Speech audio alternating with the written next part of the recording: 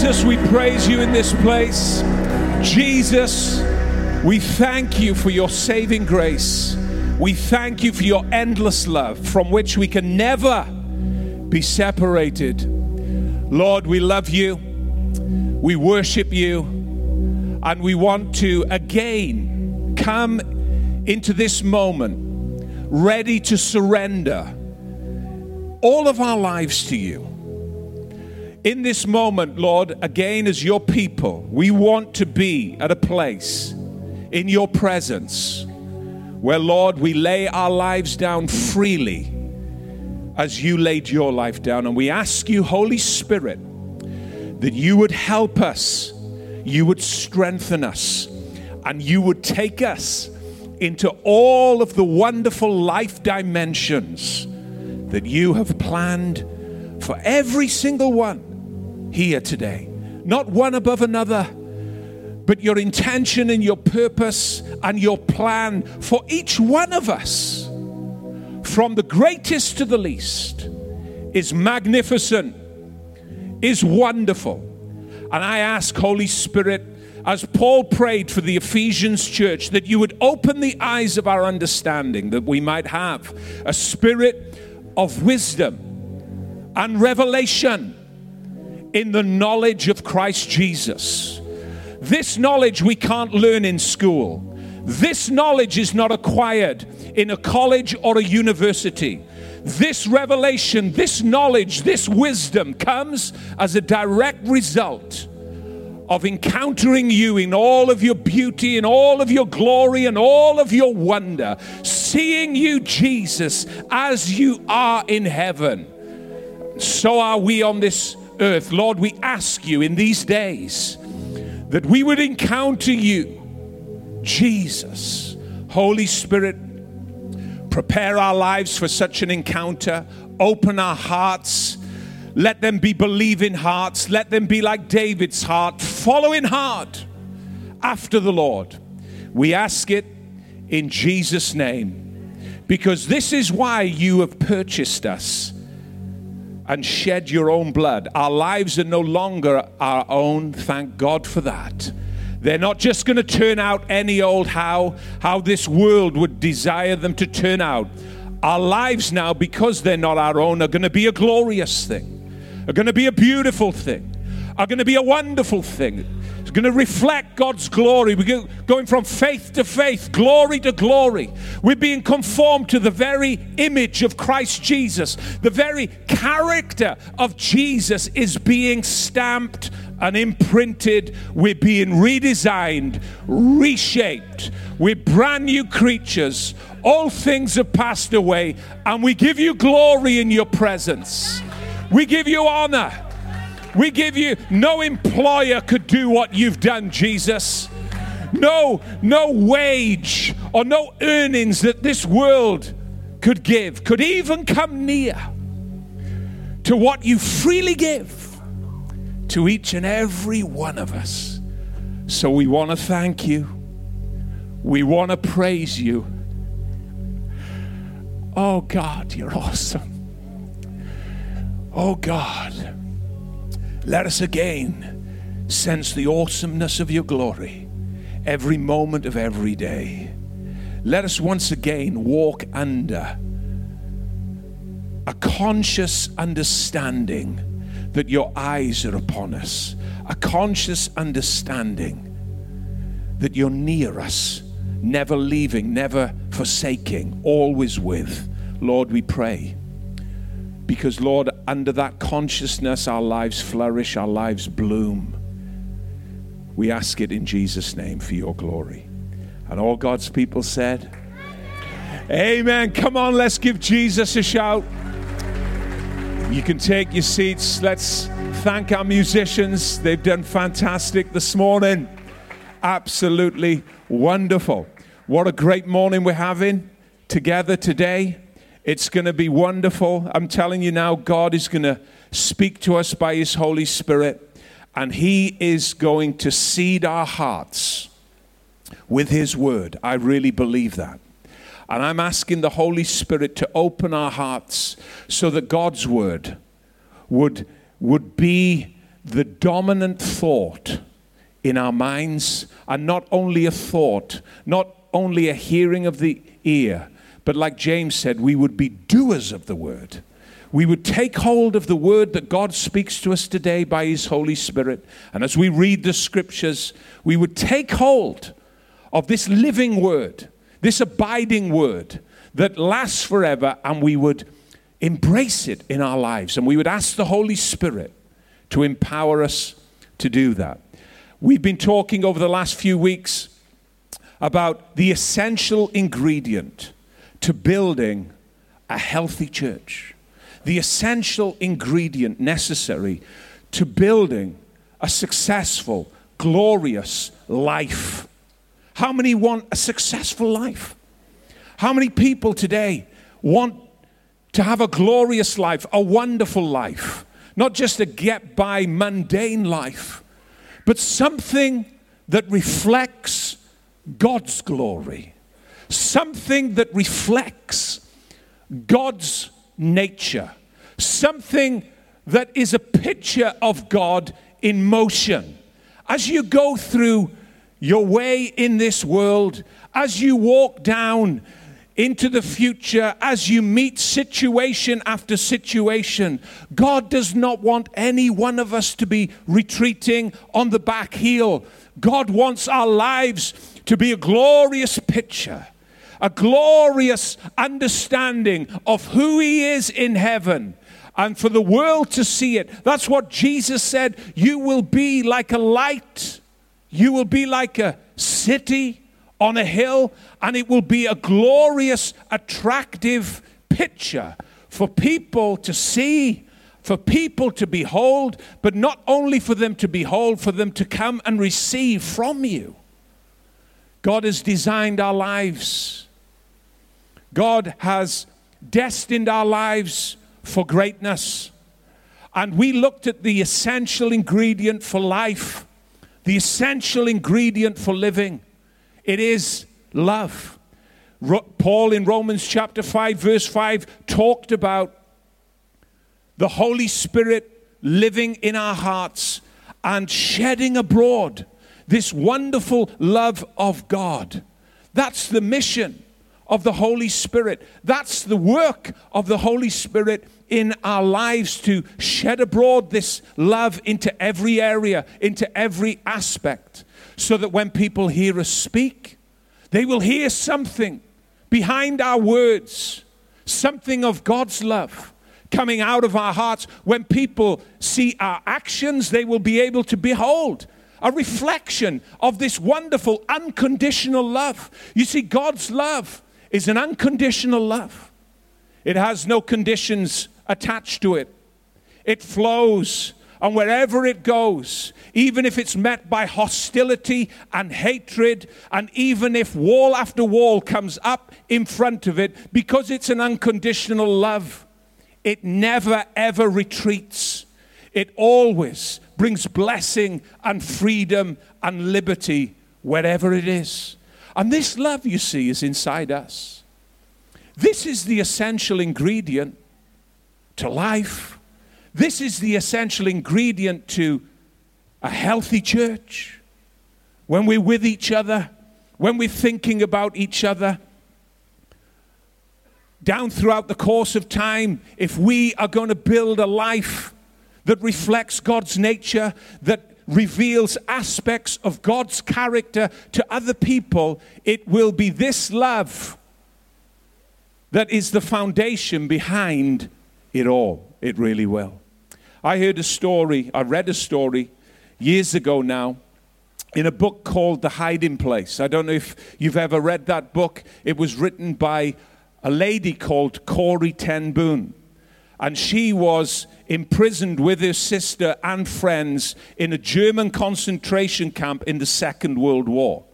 And as you can imagine, in that concentration camp, the environment was absolutely horrendous.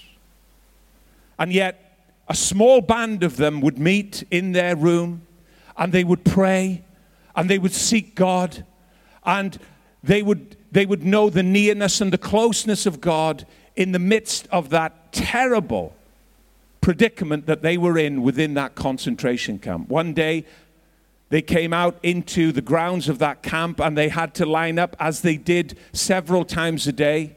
And as they lined up, the soldiers walked up and down, mocking those that were in line. And one soldier reached out his hand to Corrie ten Boom's sister. And he grabbed her by the hair and he threw her on the floor. And then he proceeded to get the butt of his rifle and smash it into her body. She then, in pain, writhing on the floor, screaming, and Corrie ten Boom, going to her aid, was then pushed back by another soldier as this soldier began to drive the butt of that rifle into her head.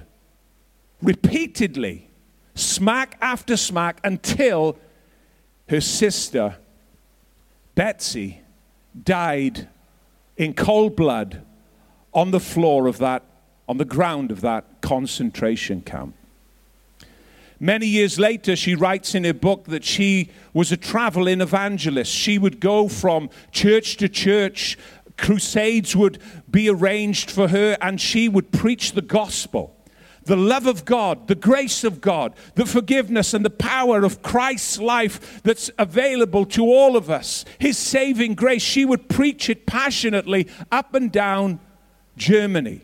And she was seeing incredible signs of blessing as people, hundreds, thousands, were coming to Christ. This lady was being used mightily by Jesus to reach out to lost people in order for his saving grace to heal their hearts. They'd been through a terrible war, and now the grace of God was healing those who were coming forward in the meetings. One night, many hundreds received Christ. It was like many of the other nights that she had led. Many people were changed and set free. But right at the end of the service, a man walks down the aisle to greet her. It's none other than the soldier that had beat her sister to death on the ground of that concentration camp. Corrie ten Boom, in her own words, says, "I absolutely froze. I didn't know what to do. I thought in that moment that all of the pain of the past was gone.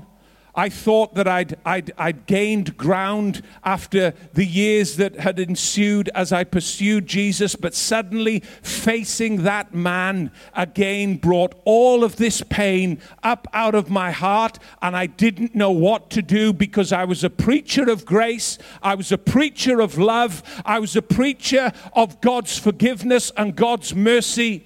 And the man came towards me and said, "Corrie, can Jesus forgive me?" She looked at him, and up out of her heart, in the midst of all of that pain, in the midst of all of that darkness, she said, "Yes, sir, Jesus can forgive you." But then he went one step further. He said, "Corrie, can you forgive me?" Now imagine the huge situation that this woman is facing as she faces the man that murdered her sister in cold blood. Imagine almost the impossibility of that. And in a split second, she has a conversation with the Holy Spirit, and she honestly said, "Lord, I cannot do this. I cannot forgive this person." And suddenly the Holy Spirit says, "Yes, you can. You can forgive them. I will help you." Jesus said, "I will send you the helper, the Holy Spirit. I will send you the helper." He's not the helper to help you with your dishes. He's not the one that helps you wash your car or mow your lawn. He's there to help you with the huge situations of life that are mountainous, that are insurmountable, that you cannot get beyond in your own strength, that come and stalk you and suddenly arrive on your doorstep and leave you vacant with no idea as to how to go forward and go through. And it's in that moment when you do not know what to do, that is when God says, like he said to her, I'm here to help. Oh, what a great God he is. What a wonderful Savior. What a wonderful Lord. She reached out her hand. She said, Sir, Jesus forgives you. He forgives you. And I forgive you too. In that moment, she said, something happened within her. All of that pain and all of that darkness that had risen up in that moment that she thought that she was free of, she was suddenly free of it. She really was. And she went on into a new dimension of life and into a new dimension of living. She forgave that man for what he did to his sister. For us, that seems completely impossible. It is impossible without God's assistance. If you talk to people about that situation in our world, you read them the story, many would just turn and say, that's absolutely ridiculous. I would have killed that person. I would have had vengeance. I would have won the day over that person. But that's not God's way. His ways are not our ways. His thoughts are not our thoughts. As far as the heavens are from the earth, so far is his thoughts from our thoughts. You see, but God's way works. It really does. It really does. I want to say this to you today, just a simple little thought, a simple little line, and we're going to take it somewhere as we look and as we consider what we're talking about today. For love to win, we have to lose. If Corrie ten Boom wanted to win in that moment where she faced that man who had committed murder in cold blood over her sister, if she had wanted to have won, love would have lost. But in order for love to win in that man's life, even though his crimes were most heinous, in order for love to win in Corrie ten Boom's life, she had to lose. She had to sacrifice. She had to give in. She had to lay down. She had to put away her rights and her opinions and her memories of the past. She had to lose in order to reach out to that man and bring him into God's kingdom. I want to read to you this morning from 1 Corinthians chapter 13, verse 4, verse 5, and verse 7 and 8 too. Paul's description of love. A very different description to maybe the descriptions that we might think about regarding love. A very different description as to what our world understands about love. You ask the average man and woman on the street what love is, and you'll get lots of different ideas and lots of different ideals, but all of them fall short. All of them cannot stand up to the tests of life. None of those ideals will ever bring you from a place of glory to glory, but it's this definition, this description, this revelation that will build our lives if we give ourselves to it. 1 Corinthians chapter 13, verse 4 says this: love suffers long and is kind. Love does not envy. Love does not parade itself, is not puffed up, does not behave rudely, does not seek its own, is not provoked, it doesn't think any evil. It bears all things. It believes all things. It hopes all things, endures all things. Love never fails. But whether there are prophecies, they will fail. Where there are tongues, they will cease. Where there is knowledge, it will vanish away. Paul's description of love, Paul's revelation of love, the love of God that's been shed abroad in our hearts. This was his words to a church that was struggling. This was his words, his appeal to people that were fighting with each other. Fighting in church, anger in church, doesn't just happen today, friends. I've got news for you. It's as old as the Bible itself. It really is. You go through the letters of Paul in the New Testament, and you'll find people fighting and getting angry and saying things they shouldn't say, and their actions in doing things that they shouldn't do. And this was the situation in Corinth, a great church that Paul had planted in the most immoral city you could ever imagine. I love that about Paul.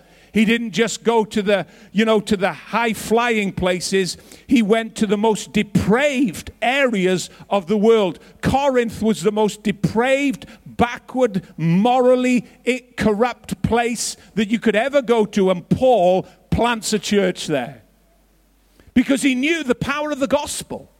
He knew what Jesus could do in the midst of people, no matter what the condition of their lives were. But this church was struggling.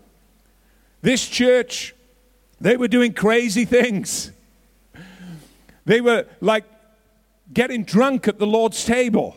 We've had communion this morning, and these people were turning up to church with a bottle of wine, and they were really celebrating that Jesus had died. And at the end of their celebration, they were lying on the floor drunk in the church. So there was a lot of stuff going on. There was all kinds of things going on morally. People had problems morally. They were sleeping with one another. And Paul says, listen, we're not to live like that. But Paul, what I love about Paul, they were using the gifts of the Spirit.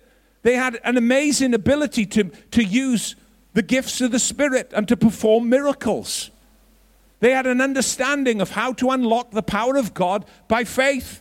And yet at the end of it all, they were still competing with one another. They were still fighting each other because, your gifts and your talents alone will not cut it. We know that. So Paul, I love it, this wise apostle, this father in the faith, this man that loved the church. He comes to them and he reveals to them the ingredient necessary.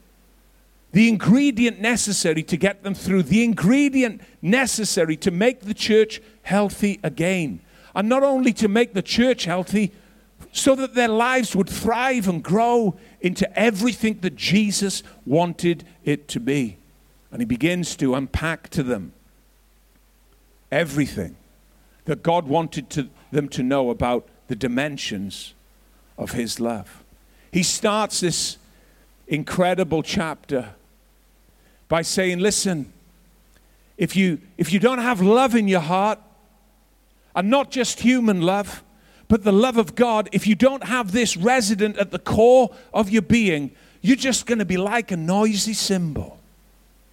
And they knew all about the noise of a cymbal. The Corinthians could hear it every day as they walked down the street, because the pagan temples of that time would bang a cymbal, and in banging the cymbal and in banging the bells, they believed that it was a way of worshiping their deity, a way of worshiping their God. And there would be this tremendous noise, this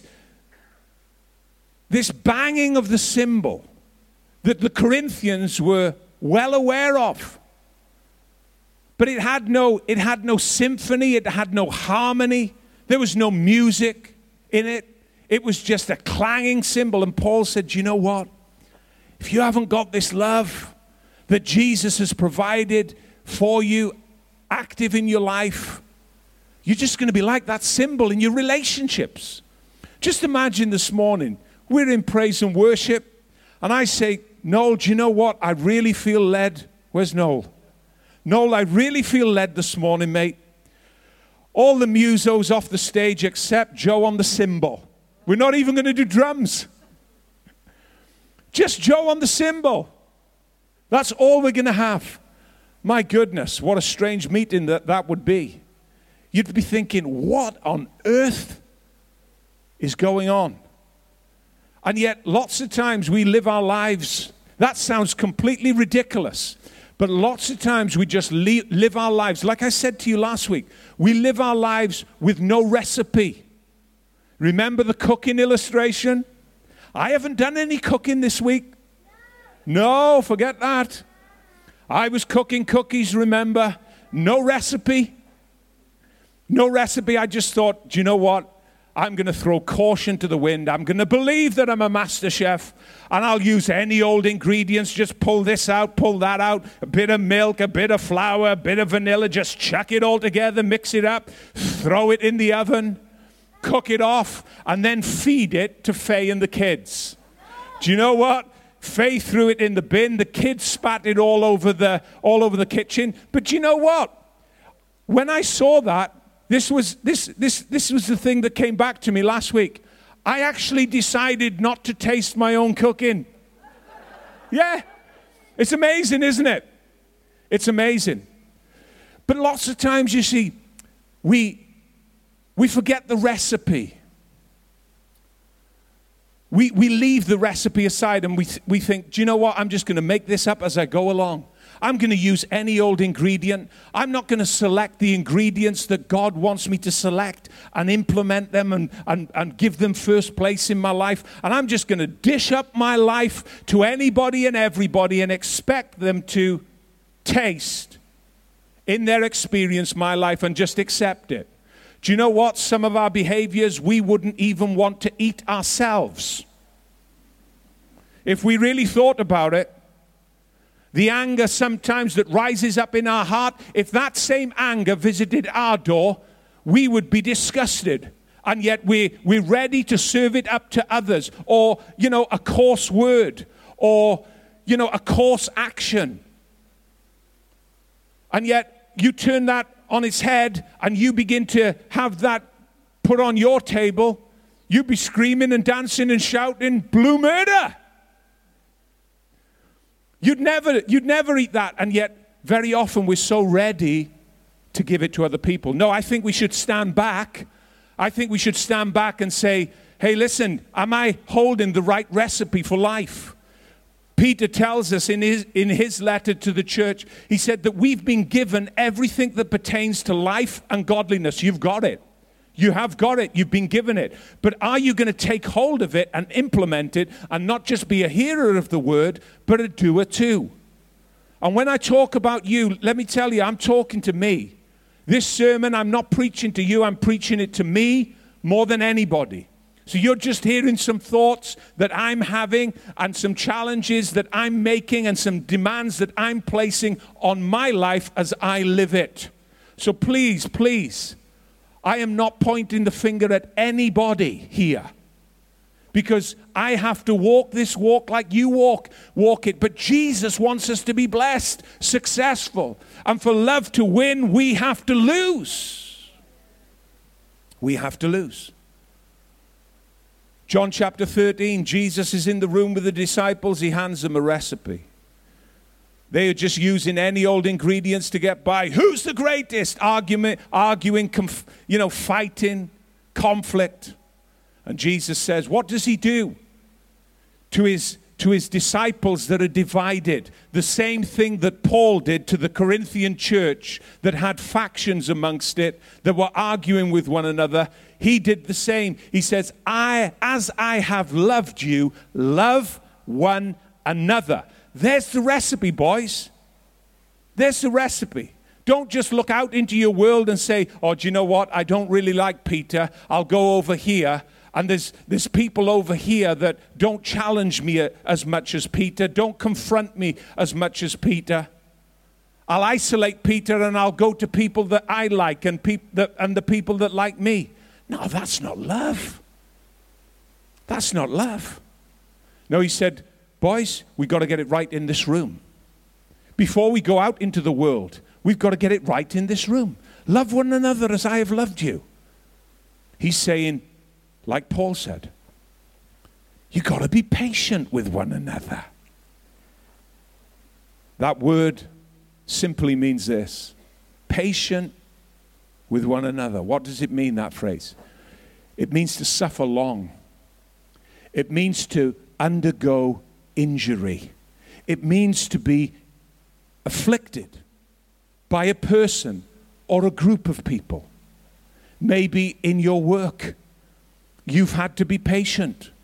Maybe in your work, you have suffered long. You've suffered long. And God commends you. God sees. It may seem as if you're losing. It may seem that people have got the upper hand. It may seem that you're the butt of people's jokes. But you're being patient. And it's the love of God that's enabling you to be patient. They can't work it out. They've tried this way, that way. They've tried to come through the front door, the top window, the back door, and they just can't get to you. What is that? It's the power of God's love in your character. It's the power of God's love enabling you to suffer long. Lots of people want to talk about the gifts and the miracles. I'm all for it, friends. But I'm telling you now, the most glorious thing you can ever see, the most glorious thing, the most visible thing that is beautiful is the love of God dwelling in a human heart, being activated in the world in which it lives, in front of all of the conflicts, in front of all of the pressures, in front of all of the hardships. That's the most glorious, the most miraculous, the most beautiful thing you can ever see. It really is. Suffering long. But this is great. That's almost like a passive quality. When love is patient and it suffers long, that means that you're being passive. People are challenging you. People are confronting you. People are trying to provoke you, to prod you, to press your buttons emotionally. But you're patient. That's a passive quality of God's character in you. Isn't it wonderful? God is patient. God is patient. He's passive. He can see things that hurt his heart. He can see things that with one swipe, with one decision, he could bring swift judgment. But because of the passive nature of God's character, he's patient. He doesn't act. He suffers long. He suffers long. That passive quality is in you, to be patient with people when they tread on you, when they strike you across the face, like Jesus said. That passive quality. Passive quality. But also, attached to this passive quality is a very active quality. It says, Paul said, love is patient and is kind. That's an active quality. Whilst you're being passive in your patience and people are trying to press the wrong buttons and trying to get you to act angrily, you're also actively and genuinely being kind to them. And in doing this, Jesus said, it's like putting burning coals on their head. Not to torture them, not to bring them down, but to win them over to his love. A passive aspect. We're only going to look at those two this morning. Patient and is kind. Oh, if you look at Jesus, all of the things that came his way, he was a patient man. He was a patient man. All of the challenges, all of the angry insults that he had to endure, all of the things that came his way, he was a patient man. Sometimes we only look at Jesus as a man that performed miracles and did incredible things. He was patient. He suffered long with people. He walked the extra mile with them. He went to the nth degree to win. And not only was he passive, he was active. He was kind. He was kind. In order for love to win, we have to lose. Very often when you're being patient, when you're being tested, there is a side of our lives that wants to win, that wants to stand up, that doesn't want to be patient, but wants to give as good as it gets. If you strike my face, guess what? I'm going to strike yours. It's not the way. It's not the way. Jesus, and hear me respectfully as I say this. But I say it because I want you to remember it. Jesus was a loser. He was a loser. An absolute loser. And you can quote me on it. Jesus was a loser. He lost his rights and privileges according to Philippians 2. The Bible tells us, Paul, in again another wonderful revelation, says about Jesus that he didn't count equality with God anything to be grasped. Let's read it. Philippians 2. And this is what Paul said, thinking about Jesus. He challenges us, let this mind be in you, which was also in Christ Jesus, who being in the form of God, did not consider it robbery to be equal with God, but made himself of no reputation. He was equal with God, and yet he didn't stand on his rights, on being equal with God. He made himself of no reputation. In my book, he lost. He lost. He lost it all to become a man, taking on the form of a bondservant, not just even a human being, but the lowest of the low. He goes from the highest of the high to becoming the lowest of the low. Jesus was a loser. And being found in the appearance of a man, he humbled himself. Let me tell you, do you know what? When you humble yourself, when you really feel that God is taking you and positioning you and cornering you into a place of humility, you feel like you're losing big time. Humility is not this quality where you think, hey, do you know what? Everything's good. I'm strong. I'm humble. Just want you to know this morning, I'm very humble. Man, do you know what? Sometimes in order for those qualities of humility to come out in our lives, it certainly doesn't feel as if you're winning. It feels as if you're losing. Jesus humbled himself and became obedient to the point of death, even death on a cross.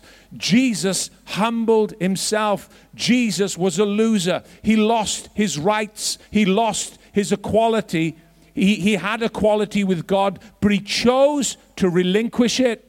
He lost his dignity as he knelt before those men in that upper room in John 13. They should have been washing his feet. He knew that. He's the King of glory. He's the Word made flesh. But instead of standing on his rights, he's on his knees washing their feet. He was losing dignity.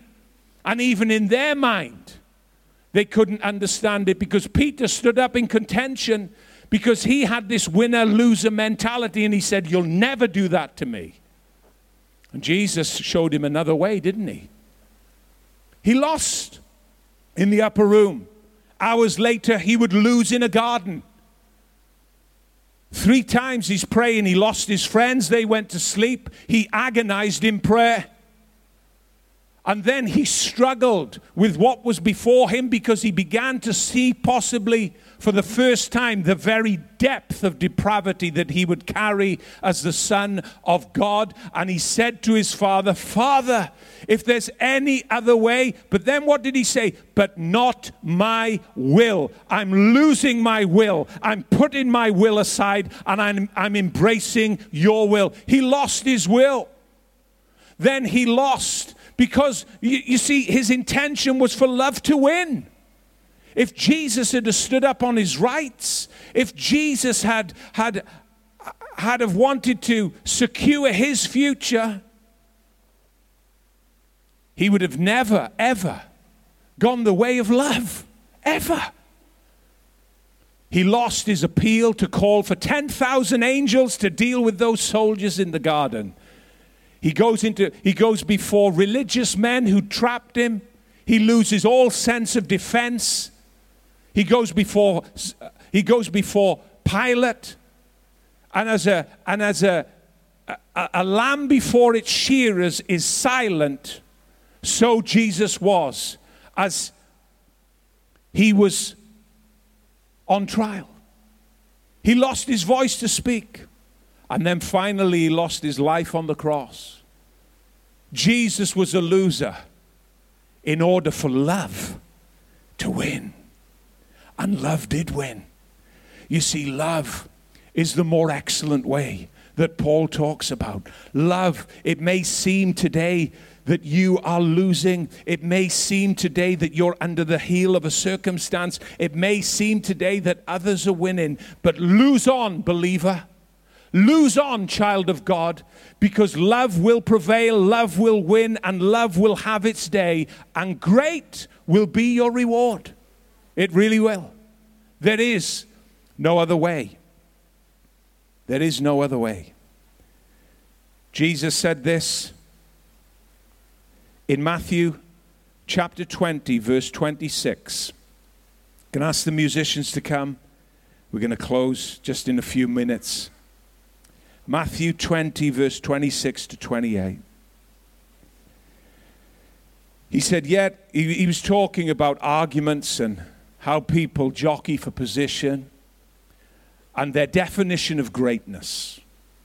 And in contrast to the environment that the disciples had grown up in contrast to seeing what they were seeing, in contrast to the voices that they were hearing, Jesus comes with his word. And he said, listen, it's not going to be for you like it is for them.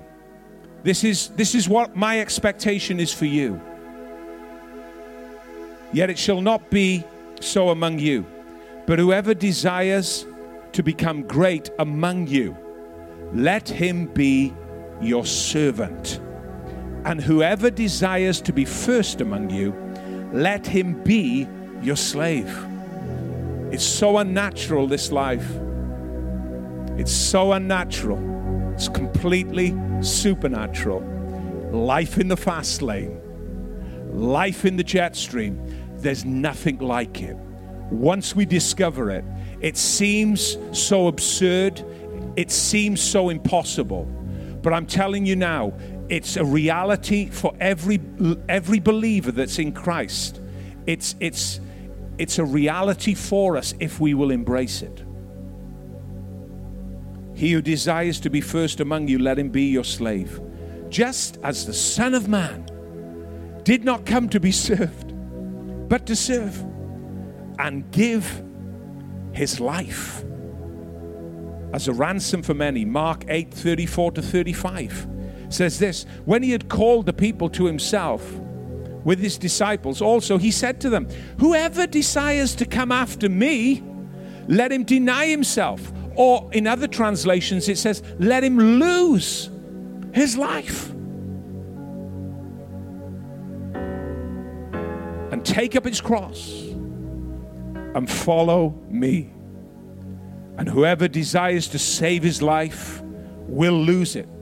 You see, you can desire to hold on to your life. You can desire to hold on to your rights. You can desire to hold on to your arguments, hold on to your contentions, hold on to your pride, hold on to your arrogance. I'm a self-made man. I must express myself. I must win the day. They must understand what I think in this matter. And it goes on and on and on. And you can desire to save your life, but you'll lose it. Jesus said, lose your life, find it. Lose your life. Love will win. He will prevail. But whoever loses his life for my sake and the gospel will save it. He wasn't just talking about preachers going around the world spreading the news of the gospel. Yes, that's one aspect of this verse here. But it's far bigger than that. He's talking about you and me, the people that observe our life every day, the people that are trying to press buttons to see if you've got what you say you've got. And when you lose your life and you lay down, you're actually laying down for the sake of Christ in order for the world around you to see him shining through you. And Jesus said, you know what? If you will have such an attitude, if this mind will be in you, which was also in Christ, which Paul talked about, you will find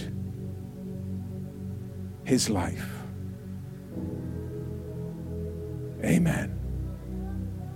Amen. Lord, I pray for every person here today. You see the challenges. You see the struggles.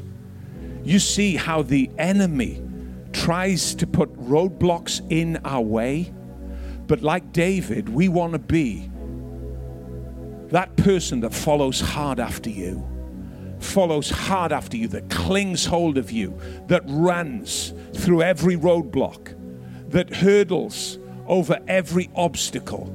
Lord, that we soar with wings as of eagles. We run, not growing weary. We walk, not being faint.